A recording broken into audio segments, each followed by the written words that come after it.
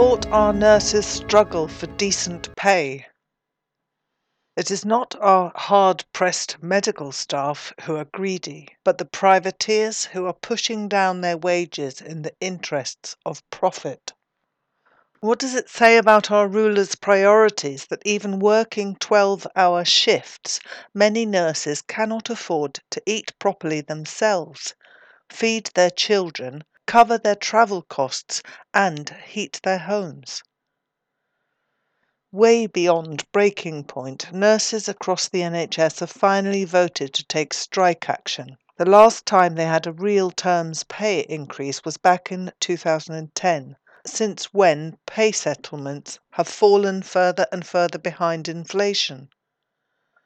Throughout that time, many have descended into poverty, as is evidenced by the fact that over a quarter of NHS trusts are now running food banks for their staff.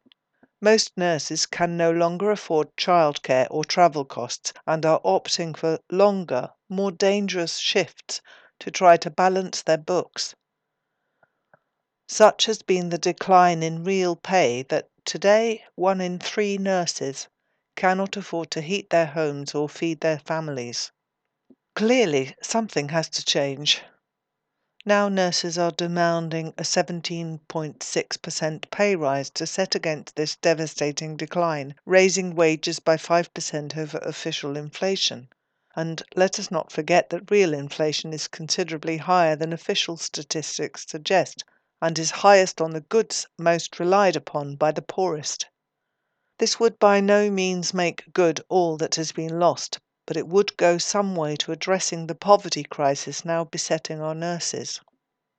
Chancellor Jeremy Hunt sheds crocodile tears and admits that there are massive pressures in the NHS, with doctors, nurses on the front line under unbearable pressure, but at the same time says that the service receives a lot of money and we need to do everything we can to find efficiencies. He forgets to mention that most of the funding directed at the bottomless bucket marked NHS is actually being siphoned off as profits by the private sector. It is not paying doctors, nurses and cleaners, improving staffing levels or maintaining buildings. Nor does this efficiency lover mention that the most efficient way to rescue the NHS would be to re-nationalise it, kicking out the privateers and running the service for the public good, not for private greed. Not for nothing does tiny socialist Cuba run a more effective health service, more consistent outcomes, higher life expectancy, lower infant mortality than that of the mighty USA, for less than a quarter of the cost. Instead, Hunt tells the nurses off for failing to recognise a difficult truth that if we gave everyone inflation-proof pay rises, inflation would stay. We wouldn't bring down inflation, and that's why I'm not pretending there aren't some difficult decisions. In reality, inflation is not caused by workers seeking to preserve the value of their pay, but by capitalist governments printing money to postpone the economic collapse of their own system of capitalist production for profit. It is further exacerbated by monopoly price gouging. Witness today's energy market. Since the breaking up and privatising agenda laid out by our rulers in the 1980s has been followed religiously by Tories, Lib Dems and Labour governments alike, we can't expect a solution via Parliament. The only use Labour has made of its pro-NHS credentials has been to take over and subvert the energies of various protest groups into channels that are entirely futile as far as actually saving the NHS is concerned. The working class needs a decent health service, properly funded and staffed, whose employees are decently paid and supported in performing their essential roles. Full support to the just struggle of Britain's nurses.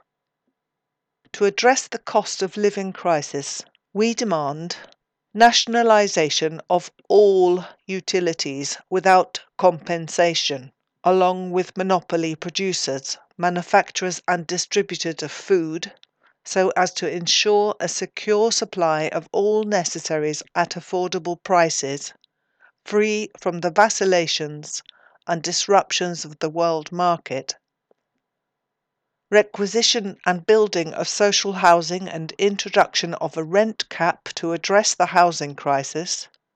Leaving NATO, bringing all troops and military contractors home, and ending all aspects of British involvement in aggressive wars abroad. Lifting the minimum wage to a level providing a decent family existence. Legislation for pay benefit rises that keep pace with real inflation. An end to currency devaluation through endless money printing. An end to the self-defeating sanctions war against Russia, which is fueling both the energy and the inflation crises. An end to all subsidies to monopoly corporations and banks. Any business considered too big to fail or necessary to the national economy that cannot make an adequate profit out of ordinary operations should be nationalised without compensation and run according to a plan based on meeting the needs of the people.